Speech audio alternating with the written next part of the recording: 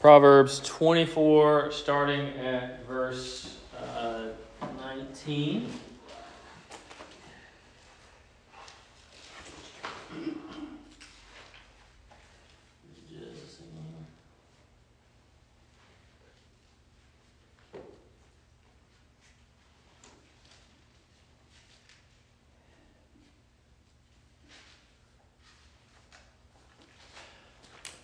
Okay, all right. Proverbs 24, I'm going to read verses 19 through 26.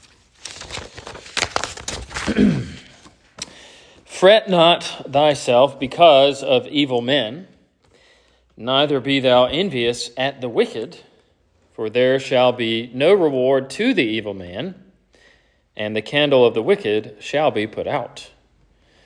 My son, fear thou the Lord and the king, and meddle not with them that are given to change.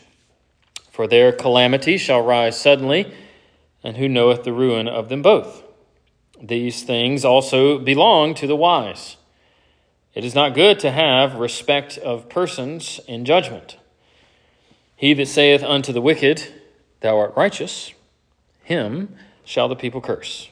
Nations shall abhor him, but to them that rebuke him shall be delight, and a good blessing shall come upon them. Every man shall kiss his lips that giveth a right answer. Amen. All right, so if you wanted to, if you're one of those people that likes to write in your Bible or take notes or whatever, just to kind of give you a preview of where we're going, verses 19 and 20 go together, but we're going to spend about 5 seconds on those. I'll explain that in just a second. Verses 21 and 22 go together, and then verses 23 through 26 go together. So you kind of got 3 sets here in what we're going to look at this evening.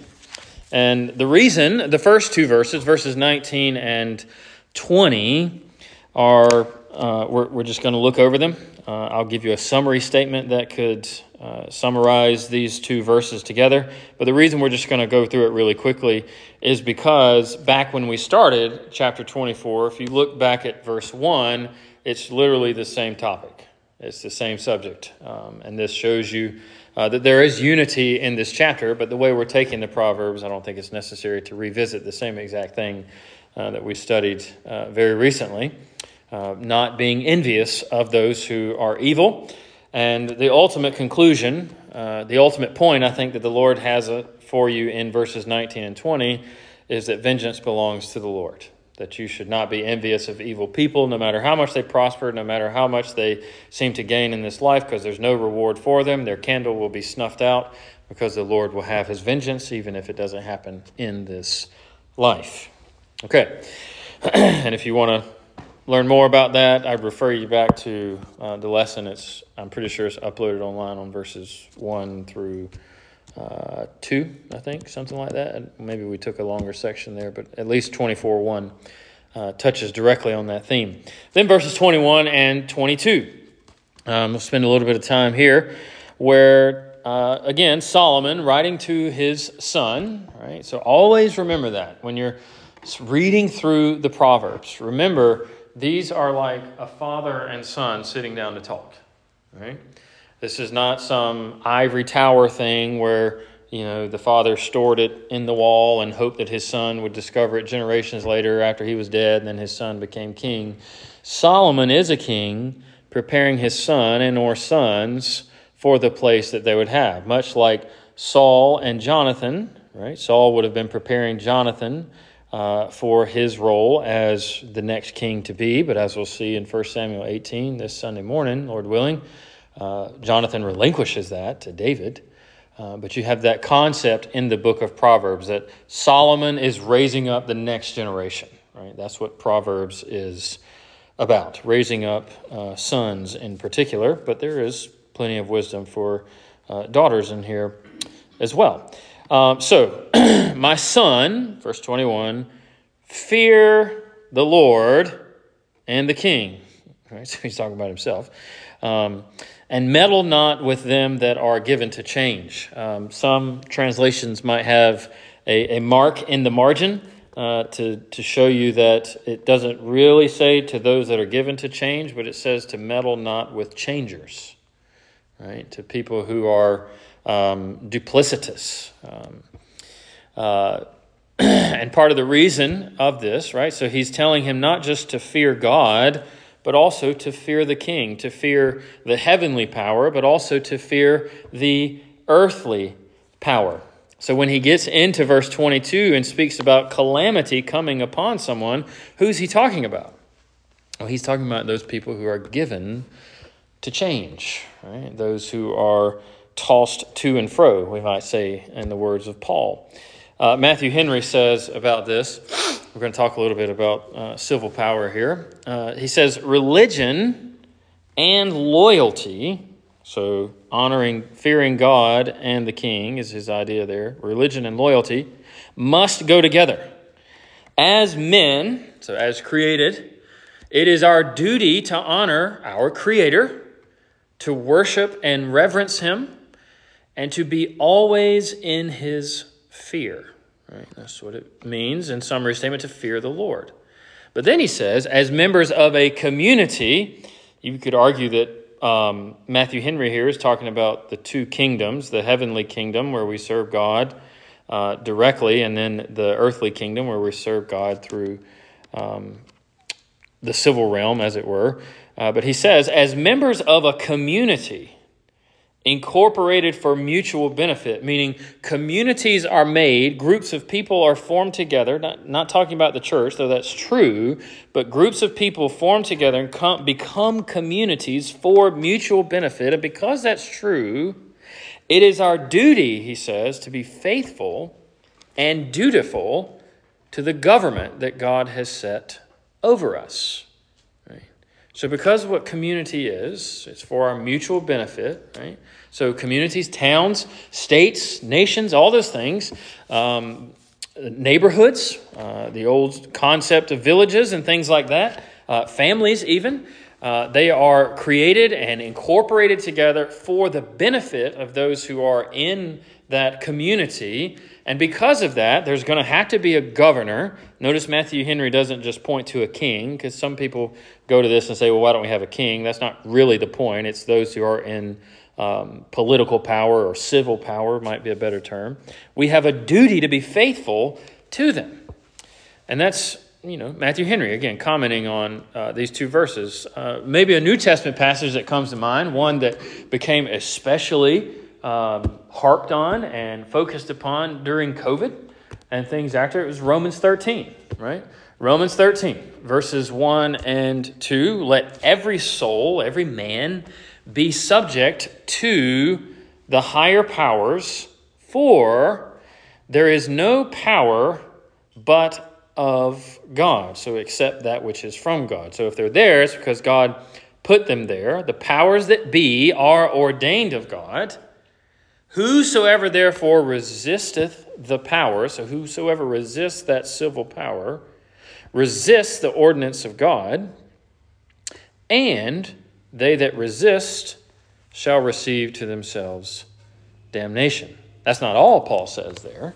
Right? Of course, we compare Scripture with Scripture, as we'll do in just a moment, and see that Paul is not teaching there a blind obedience, where if we're called to sin by our civil leaders, that we must do so out of fear of damnation. But you see, it's rooted not just in the New Testament, but in the Old as well. Fear the Lord and the king, those who are in authority over you.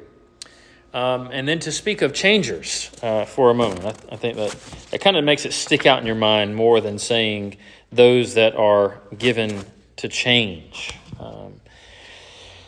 When I think of that word, I think about the house in the Gospels, whether it be built on the rock or built on the sand, right? Someone who is shifty, right? Someone who is not built on a good foundation. But Matthew Henry, I think that's who I'm quoting here as well. Yep. Why go anywhere else? He says, have nothing to do, he does not say, with those that change, for sometimes change is for the better, right?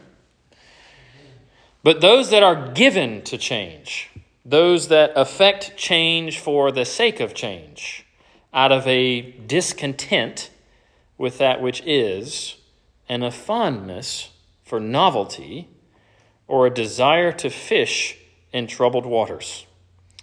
He says, meddle not with those that are given to change, either in religion, so either as it pertains to the fear of God, don't give in to them, nor as it pertains to civil government, right? So don't give in to them as well. Come not into their secret, join not with them in their cabals, nor enter into the mystery of their iniquity. Now, I want to talk about that for just a moment, about the danger of changers, right? Not someone who changes for the good, because we know that repentance is change, right? Repentance is turning from sin unto righteousness. So that's not what God is speaking against here. He's talking about people who are changing for change's sake. Ephesians 4:14 might be the verse. I mentioned it earlier, but maybe it's the one that came to mind. And Paul talks about the purpose of the ministry there. And he says that the ministry has been established that we, henceforth, meaning that we Christians, under the ministry, under the work of the church, as it were, might no more be children, tossed to and fro, and carried about with every wind of doctrine, by the sleight of men and cunning craftiness, whereby they lie in wait to deceive. So you see that part of the work of the church, Ephesians 4:14, is to see to it that her members are grounded in the truth, grounded in it, not to be like children who are tossed to and fro, carried with every wind of doctrine. Now, this is a question that we ought to ask ourselves. How easily are we drawn to new doctrines? Because we are, right? We read books. Maybe some of us read books. We listen to things. We read the papers. We watch the news. We watch shows. Doctrine's always being thrown at us, right? In one way or another. How easily are we drawn to new doctrines? Because it is not a mark of maturity to change simply to change. And I would also argue that it is also not a mark of maturity to embrace the truth too quickly. Right? Let me work that out for you. To embrace the truth too quickly.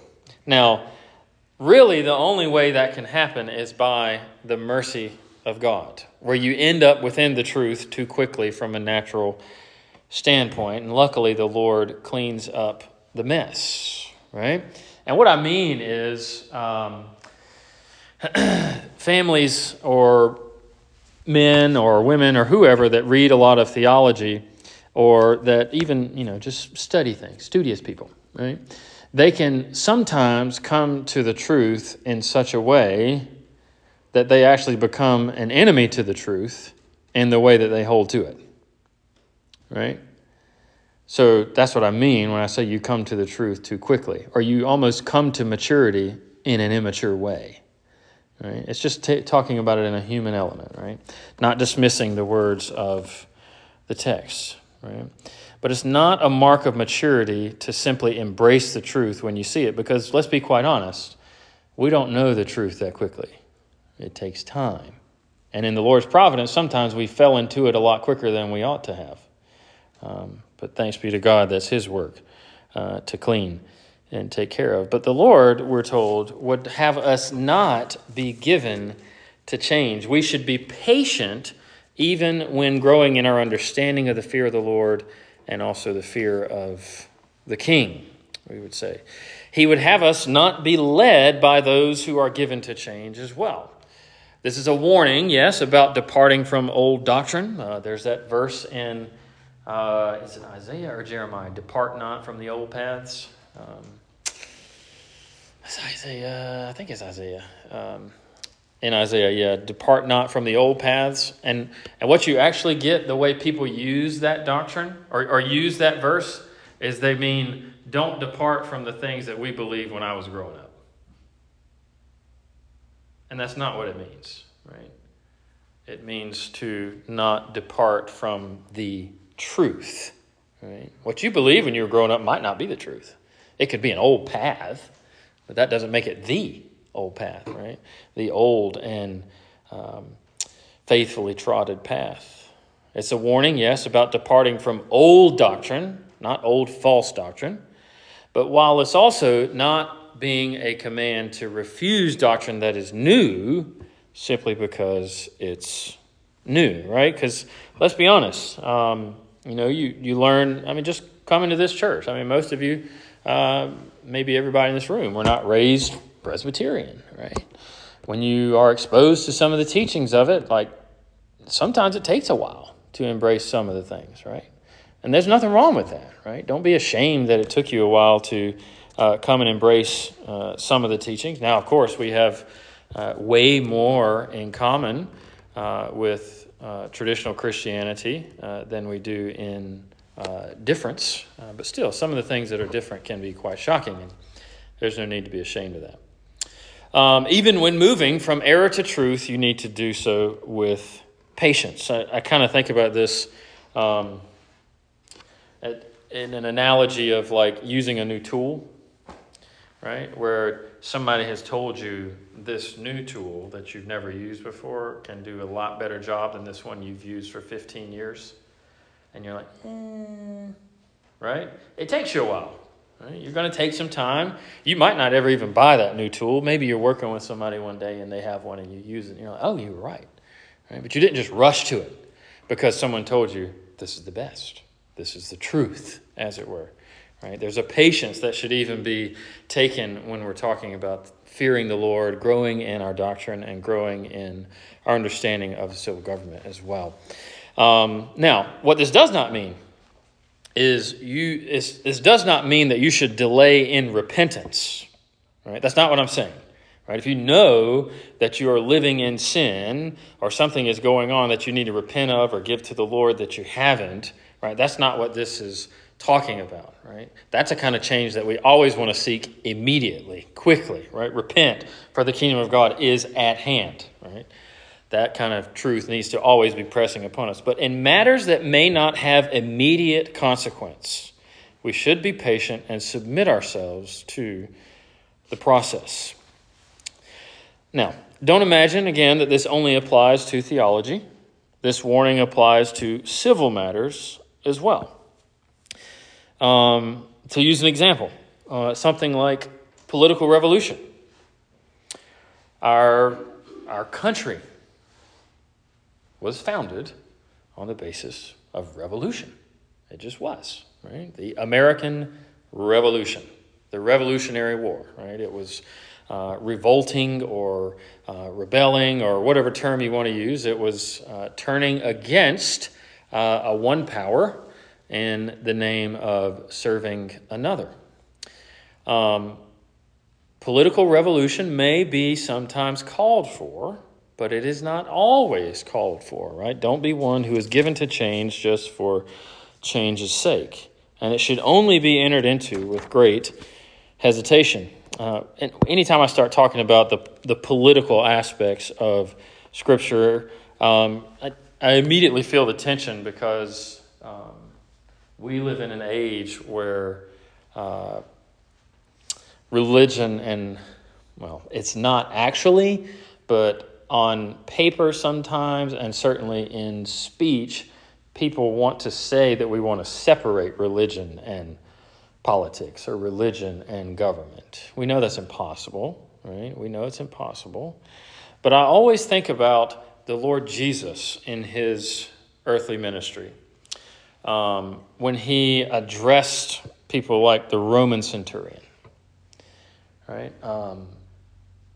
The Roman government, the Roman centurions would be servants of the Roman officials, right? The civil power that was in control of the area in which Jesus was raised.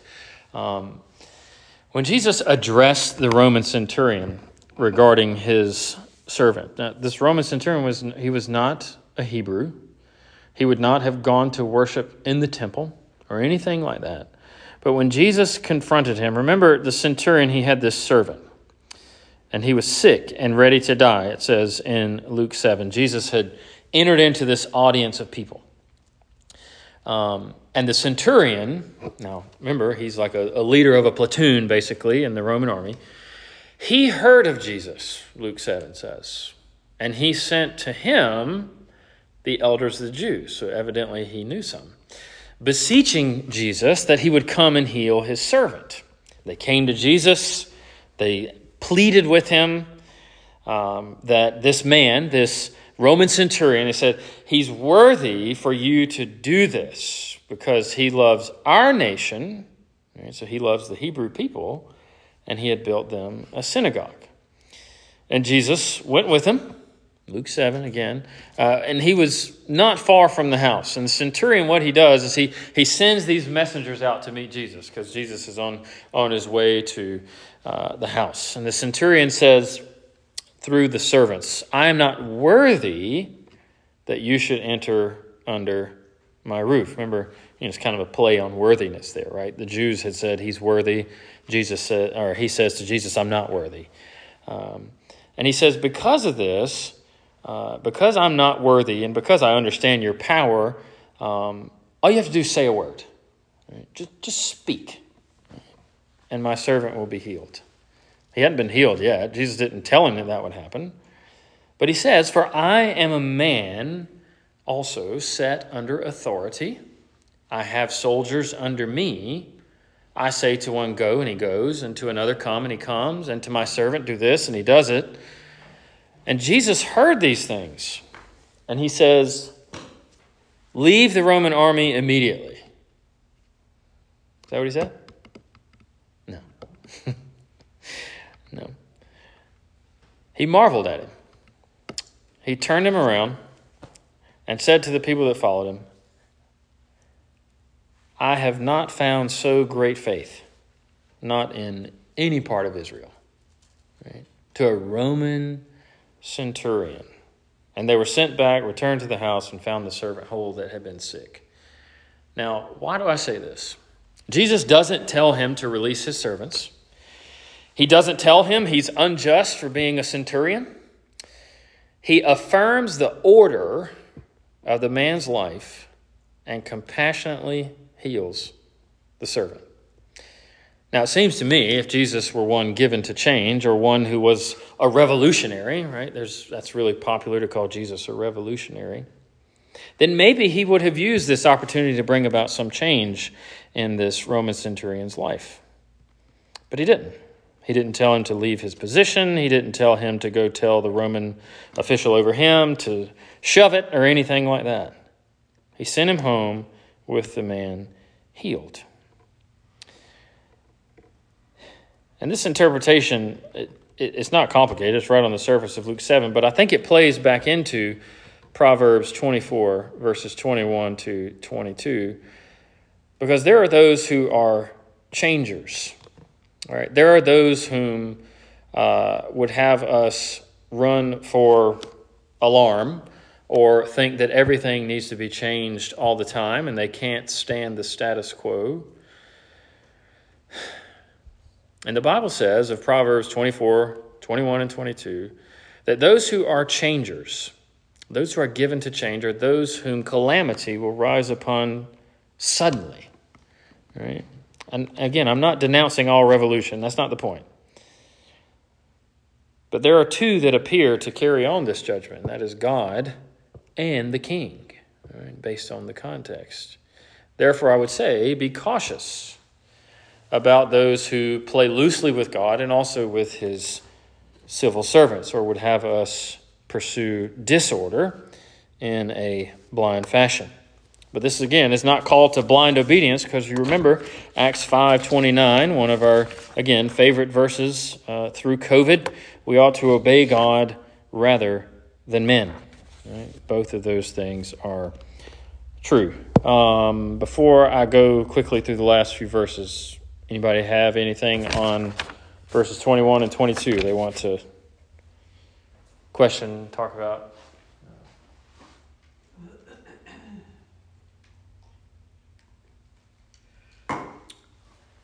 Okay.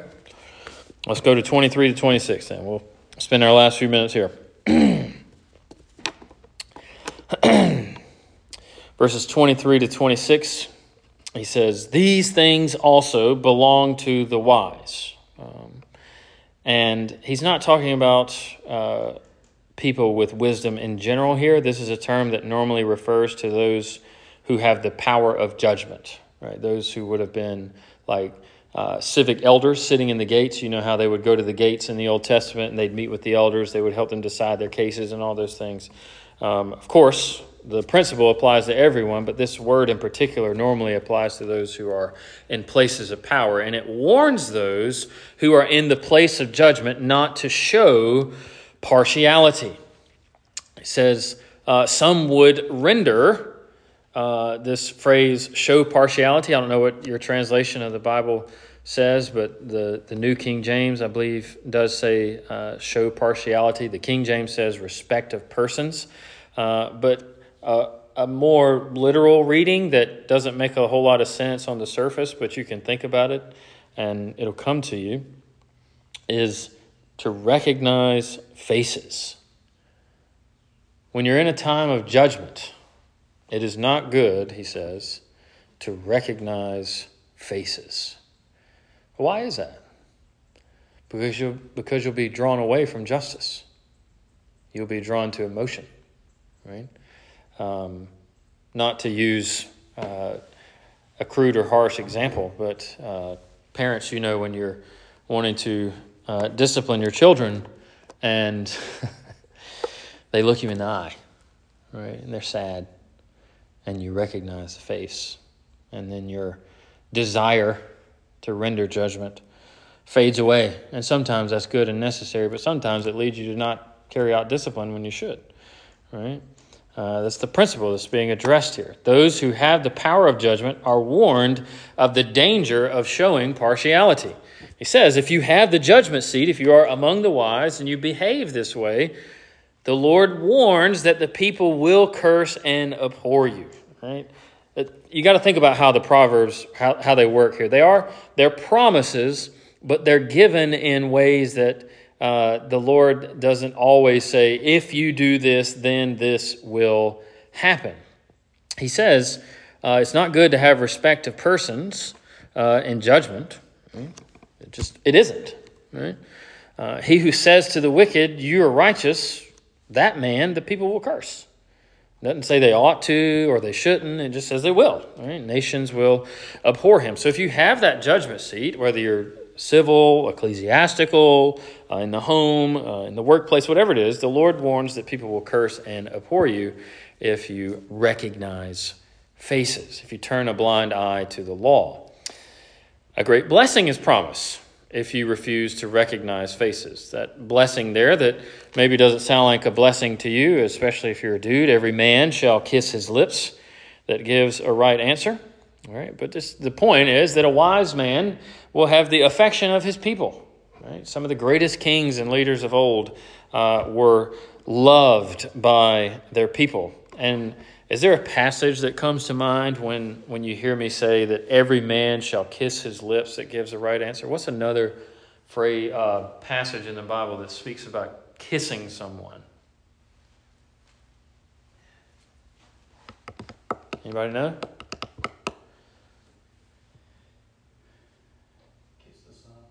Psalm 2, kiss the Son, lest he be angry, and you perish in the way. Right? Speaking of the Lord Jesus Christ. It doesn't say kiss his lips, but it says kiss the Son. Show affection to him. Love and serve him, right? Psalm 2 should come to mind. We are to recognize the holiness of the kingship of Christ and kiss him, lest he be angry. Of course, he's the perfect image of this. But it's important for us to remember, again, another thing that you got to learn about reading the Proverbs, that the Proverbs declare to us how things ought to be. Because let's be honest. If a man is righteous today and doesn't respect persons, he doesn't recognize faces, and he rules very simply according to the law, and if he says to the wicked, you are wicked, he will be cursed by the people. Right? We live in an age where the very opposite is the case, where kings rule and reign, both locally, foreign, and all that. where the opposite is the case, because these Proverbs declare to us how things ought to be. The people should be in such a state of mind that if their rulers say to the wicked, "You are righteous," they should curse him. The foreign nations should hate him. But we don't. The people should respond in such a way when partiality is shown, but they don't always do that.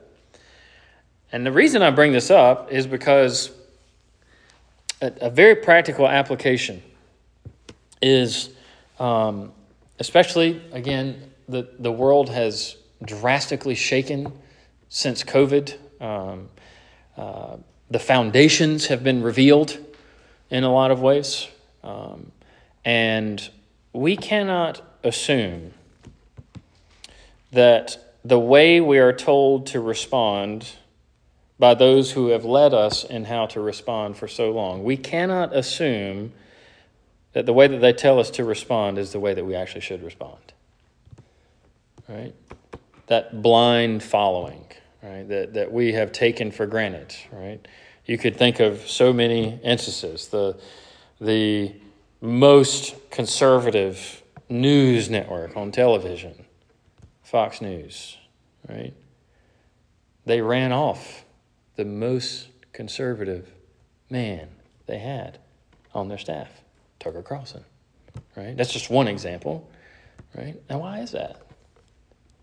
Right? What is different about him compared to the other people? It's a bigger discussion, but is it because that he grabbed a hold of something like this, that the things that they are telling us are wicked are not really wicked, right? The things that they're telling us are righteous are not really righteous, and then they could no longer tolerate him. He's just an example of that principle. Now, when I say don't assume that the way you are told to respond in the news and whatever, in your circles that you go to when you have breakfast with people, don't assume that the way you're told to respond is the way you ought to respond. I don't mean for people watching CNN, because none of y'all do that, right? I mean for the people who are watching the conservative stuff. We have been brainwashed, right? We just have. Don't assume that just because they declare something is wicked, that you should therefore agree with them, right? We should measure all things by the Scripture. We just should. The Bible calls us to. It's sufficient to do so. And we're to kiss the lips, to kiss the Son ultimately, because he always gives the right answer. But don't just assume that because you fear the Lord, that the king, the rulers over you, the leaders, whatever, that they're going to be leading you rightly, that you're going to have perfect discernment. Okay, that's all the notes I have, and I don't want to meddle anymore. Anybody else have anything? Questions, comments?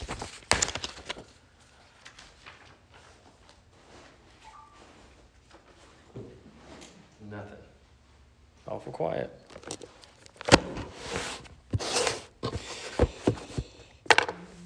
All right. Well, let's close in prayer.